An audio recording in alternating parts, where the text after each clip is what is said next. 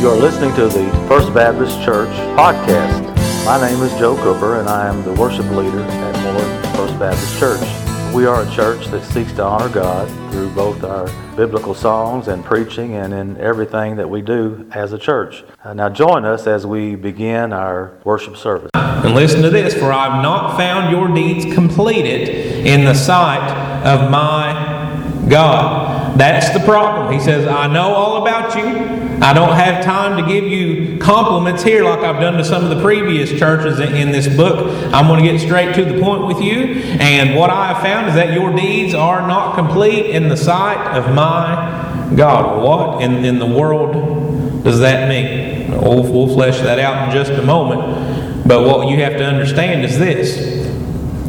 You can come to church. You can post churchy Christian things on Facebook. You can put a smile on your face and act like you love Jesus or whatever. And you can fool me. I'm easily fooled. But you can't fool Jesus. You can fool other people in the church. You can fool your neighbor. You can fool your co-workers. You can fool the deacons and the Sunday school teachers. But you can't fool Jesus. That's what Jesus is showing here. He says, I know everything about you, and I understand that maybe you're doing some stuff, but it's not what you're supposed to be doing. I understand you have some deeds, but they're not complete.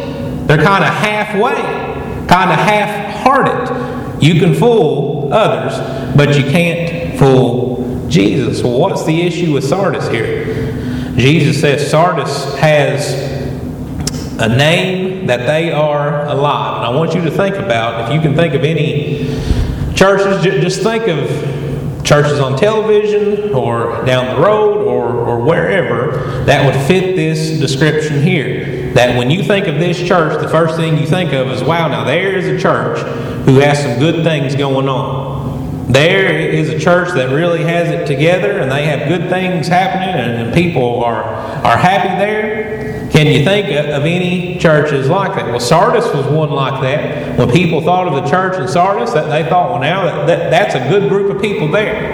There are some people who really love Jesus there. And I want you to ask, when you think of a church, when you're able to think of a church that would fit that description, what is going on at a church like that makes you think that of them? What is it that a church does or does not do that would make you think, now that church has it together?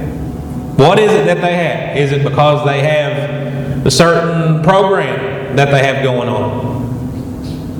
Seriously, think about this. Have you ever stopped to think about the reason that you think certain churches are doing well while others may not be? Maybe you think, well, you know what? They have really good music there. Have a full praise band. They have a saxophone player and a guitar player and keyboards and drums, and somebody plays a little doohickey like this or something, whatever. Yeah, that church really has it going on. Now, I can think of, just bringing it down home here, I was thinking about just our community, and I thought in our community, there would probably be, within a few miles, about 5 churches or so in our community that appear to be doing well. And I got to thinking, well, what is it that they have in common? And they all have one thing in common. They're right by 127. That's the thing that they all have in common. When you start thinking of other things, you can't really flesh out much else. Now, I'm giving you these things to make you think about, when you look at a church and say, now that church has it going on, stop and ask yourself, what do I mean by that? What are the things that are going on and happening that cause me to say that? Because this church at Sardis is one of these churches that people look at and say, now that's a good church. They have it going on. Things are going well there. But guess what? Jesus knows their deeds. And he says about them that they have a name, that they're alive. But the fact of the matter is, they are dead. I don't remember a lot of the details of it. I do remember kind of what it was about, but when I was younger, there was a movie called Weekend at Bernie's. Have you all ever seen that movie? If you raise your hand, I'll pray for you later. But I don't remember a whole lot that went on in that movie. I just remember the fact that there's this guy named Bernie, and there's a couple other guys, and they took Bernie all around to all these parties and had him dressed up and everything. But the catch was Bernie was actually dead. He was going around to all these different things. He was the life of the party. People liked Bernie, but he was dead. It was just these people propping him up. That was the whole movie. Well, we don't want to be a Weekend at Bernie's kind of church, do we? We don't want to be like Sardis here that has this outward appearance that, yeah, things are going well. But the fact of the matter is there's actually death. I want you to understand, you can appear alive with extracurricular activities, with busyness, with a full schedule, with having the people in the church to do so many things that they don't even have time to spend with their family as long as they're busy doing something. You can do all these things and fluff it up and appear to be alive. But let me tell you, the only way to really be alive is to be born again. That is it. It's not all the extracurricular stuff. It's not the fluff. It's not the things that put a smile on your face because you like the music or the program or the leader or whatever. The only way to be alive biblically is to be born again. Now, in Ephesians chapter 2, verses 1 through 4, the Bible says there, "And you were dead in your trespasses and sins." Here's a description of what deadness is. Verse 2 goes on how they formerly walked according to the course of the world, according to the prince of the power of the air and the spirit that is now working in the sons of disobedience, and how you used to indulge in all these things, and how your mind was a certain way, and how you were by nature a child of wrath. That's what it means to be dead. You can act like you're not that, which is, I think, what we're talking about here today. You can act like there's something more going on, but the fact of the matter is you're dead. But then verse 4 of Ephesians 2 is one of my favorite verses in all Scripture, because after all that description it says, "But God, being rich in mercy, because of His great love with which He loved us, even when we were dead in our transgressions, made us alive together with Christ." Biblically, you are either dead or alive. And if you're dead, you can put on a good show. You can fill up the time and the space with all these other things, but that doesn't make you any more alive than you were before. It's only being born again by the grace of God that you can be considered alive. So the problem is, what do we do when Jesus is great but the church isn't? Well, we have to understand what it means to be dead and what it means to be alive. So how do we fix it? Or what is the solution? How is it that things are worked out here? Well, the solution is found beginning in verse 2. Jesus says here, number 1, wake up.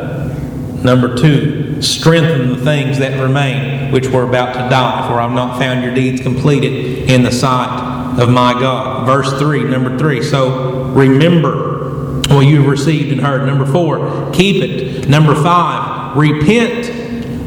That's what he says to do. If you feel like, or if you're under the impression that maybe you as a Christian are kind of going through the motions, and that you thought for a while you were alive, but the fact of the matter is you don't have any life to you, Jesus says to you to wake up, to strengthen, to remember, to keep, and to repent. The issue here is that a church is alive if the people in the church are saved. But if the people in the church are half-hearted and just kind of connecting themselves loosely with the church and going through the motions and just kind of half in and half out, that's a dead church. That's the only difference. It's nothing else. Strip everything else away. Are you alive in Christ, or are you going through the motions? It's one of the two. The solution, first thing he says, is to wake up. That's what he says to Sardis. Wake up. Stop going through the motions. I remember the first church that I pastored, there was a young girl who went there, and she read in Romans chapter 13, and in that chapter it talks about how you need to wake up and calls the person a sleeper, and how you've been slumbering for some time, and now is the time to wake up. And as that girl read that text, she was saved. The Spirit of God fell upon her. She turned from sin and trusted in Jesus Christ, and she was saved. The same call goes out to us today. Quit going through the motions. Wake up. You've been napping long enough. It's time to get up and get going. I can't wake you up. You can't wake anybody else up. You can't even necessarily wake yourself up. That has to be the work of God. But we have to put the call out there to wake up. And if God is speaking to you to do that, stand up and get going. The next thing he says is to strengthen the things that remain. He doesn't say look to the past and see what you had. He doesn't say look to the future and see what you may have later on. He says no, whatever you have, that's what you're working with. Whatever's here, that's what you're going to need to work to strengthen, to make it better, to strengthen and to fortify those things together. So here's what we're called to do with this. If you are here today, you are called to be strengthened. The church is here to help strengthen you and to point you in the direction of Christ and to teach you the Word of God and to show you what He has called us to do. If you're here today, that's the call. If you're not here, we can't do that with you. You have to be willing to participate and to be here and to submit yourself under the authority of God's Word and to read and to study and to learn and to grow. That's what our calling is as a church. That's how we make disciples. And then he goes on to say, after wake up and strengthen, he says, remember what you have received and heard. What is he talking about there in verse 3? Remember what you have received and heard, and keep it. What's he talking about? He's talking about the good news of Jesus Christ. He's talking about the gospel. When all else fails and you've tried everything else in the world to put on this show and this front that things are great and come to this church that things are well here, people are happy and you get along with people or whatever. No, once all that fails, then you have to understand that the only hope is to get back to where you started. Get back to the gospel. Remember what got you here. Remember how you first got going. He says, remember what you have received and heard. That echoes the language of Paul in 1 Corinthians chapter 15, where he talks about the gospel there, how he had received it and the Corinthians had received it, and they're to stand in it and to recall that same thing here. Remember the gospel, the good news that God is a good God. You have sinned against Him. You have no goodness of your own, but thanks be to God that He sent His Son Jesus, who is perfect and sinless, not to make you good, but to rescue you in spite of the fact that you're not good. He went to the cross, paid for your sins, was buried, rose again the third day, now calls all people everywhere to repent and believe. That's what we got to get back to, but not just get back to. But he goes on to say, don't just remember it, but keep it. Guard it with your life. Refuse to let it go. Refuse to let church be about anything else other than the gospel and the Jesus Christ of the gospel. That is it. That's what we have. That's what we're called to do, to remember that and to keep it and refuse to let anything else come in to the church or into our minds or into our classrooms that would compromise the gospel in any way. And the last thing he commands us to do is to repent. Not just remember the gospel, not just keep it, but you need to repent. I want to tell you something today. If you have stopped repenting of your sin, then you have stopped walking with the Lord. We're under this impression that repenting is something we do when we're first saved and then we go live our lives. Yeah, I've already done that. I've already repented. I've already believed. He's talking to a church here. He calls the church to repent. Repentance is daily life for Christians, for you and for me. It's not the fact that we repented and believed one time. It's the fact that today we are called to repent and believe. Tomorrow we are called to repent and believe. It's not the start of the Christian life, but that is the Christian life. As we follow after Jesus, we are daily turning from sin and trusting in Him. I don't know what your heart is this morning. Maybe there's some things that have been hanging on to you. Maybe you have this spirit of apathy that Sardis has. Maybe you're just kind of going through the motions. Well, today's the day for you. You're here today to hear this message. You're called today to turn from that and to start fresh. Walk with Jesus again. That's what He has called you to do. Don't go through the day saying, I'll do it tomorrow, I'll get around to it, I'm not that bad. If there's something hanging on to you, turn from that today and follow after Jesus. Remember the gospel, keep it, and repent. That's what we do. But finally today, what are the consequences? One way or the other, good or bad, what are the consequences that follow all of this? Well, the first part we see for those who do not wake up. What is it that lies in store for them? You see in verse 3, I'll just start at the beginning of verse 3 again. He says, so remember what you have received and heard, keep it and repent, and listen to this. Therefore, if you do not wake up, if you just keep going through the motions and you do not wake up, Jesus says, I will come like a thief, and you will not know at what hour I will come to you. Jesus says, I'm coming. I'm coming unexpectedly, uninvited. Elsewhere in the New Testament, this is talking about His second coming. That's the kind of language that refers to when Jesus comes again. Here in this context, it's not necessarily talking about that. Here the stipulation is if you don't wake up, Jesus is coming. If you don't get up and get going, Jesus is coming.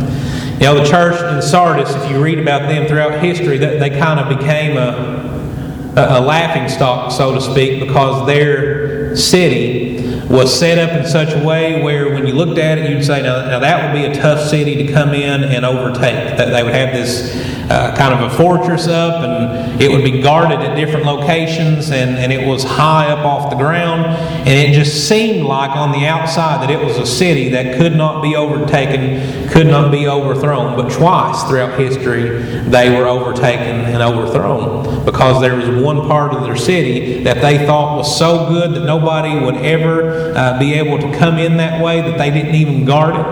Well, guess what happened? Not once, but twice.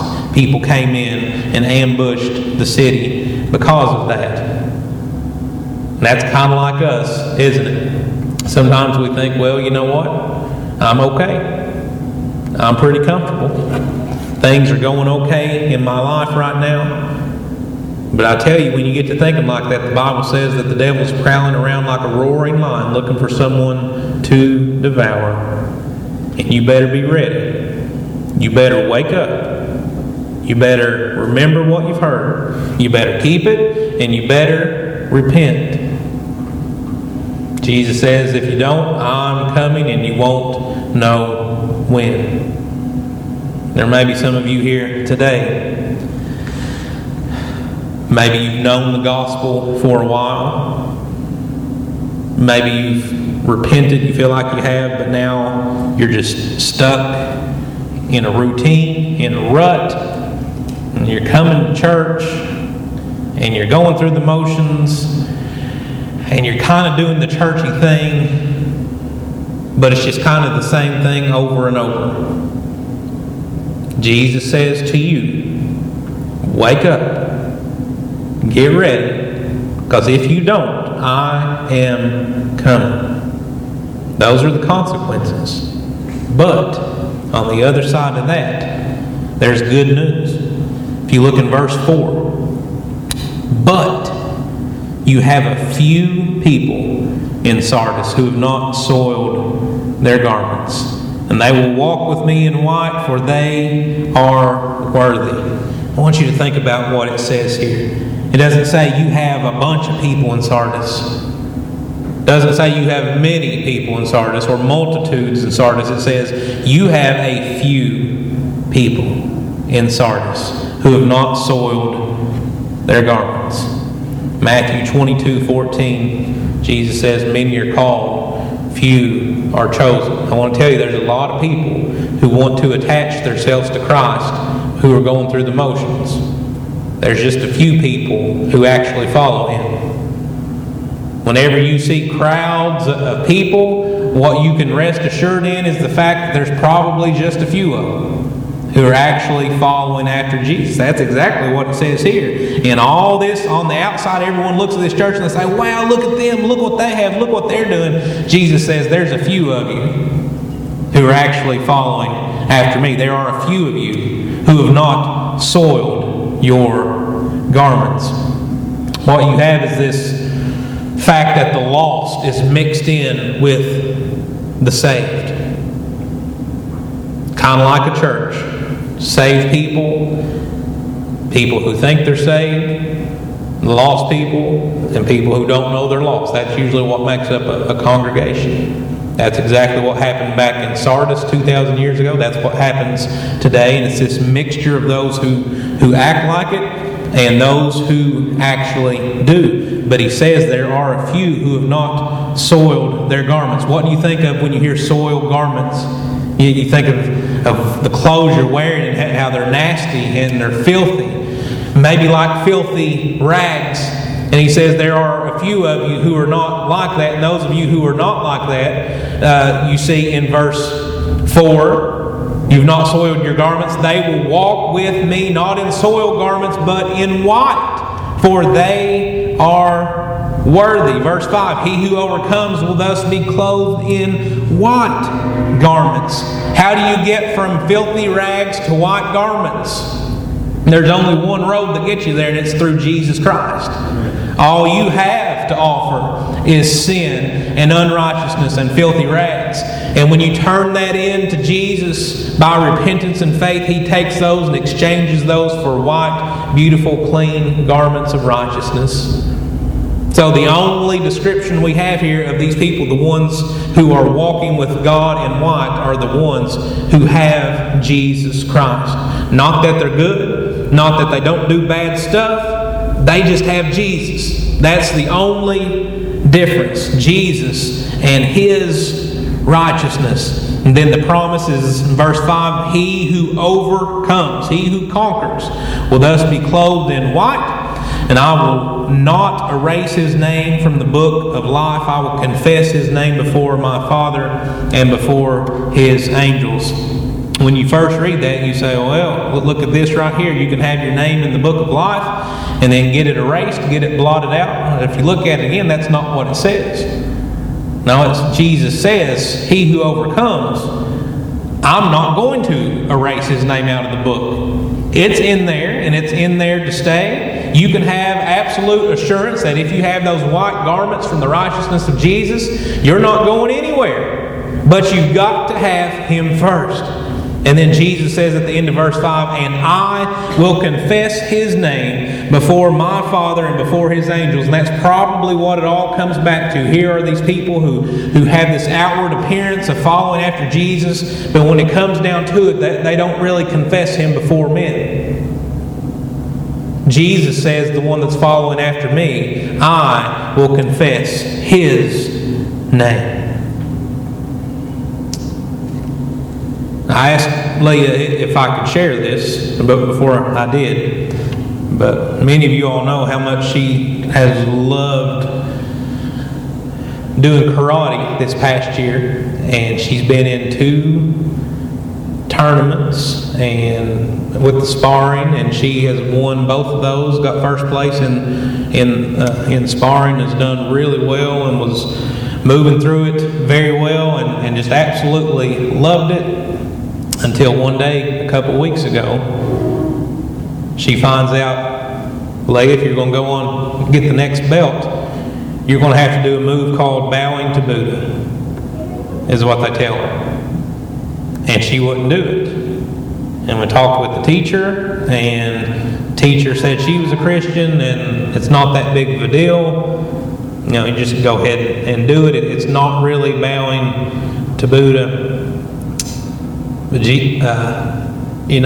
the teacher said, I'm a Christian. We don't really bow down to anyone. This move is just called that, and we kind of have to do it pretty much. If you're going to keep doing it and get your next belt, you're going to do it. And she wouldn't. And something that she loved very much, she walked away from, because she said she's not bound down to anyone else other than Jesus. That's the kind of thing we're talking about here. There's a lot of people like the teacher and others who say they're Christians, and maybe, but when it comes down to it, you can compromise a little bit. It's okay. You just kind of do what you got to do. If you got to put Jesus to the back burner, that's fine. But let me tell you what Jesus has called us and the church at Sardis to do. He says, listen, you stand for me. You wake up. You quit going through the motions. You live your life out. If not, I am coming. You confess me before men no matter what. And when you do, I'm going to confess you before my Father. That is the promise. So what are we called to do today, church? Verse 6. He who has an ear, let him hear what the Spirit says to the churches. I don't know how God has spoken to you today.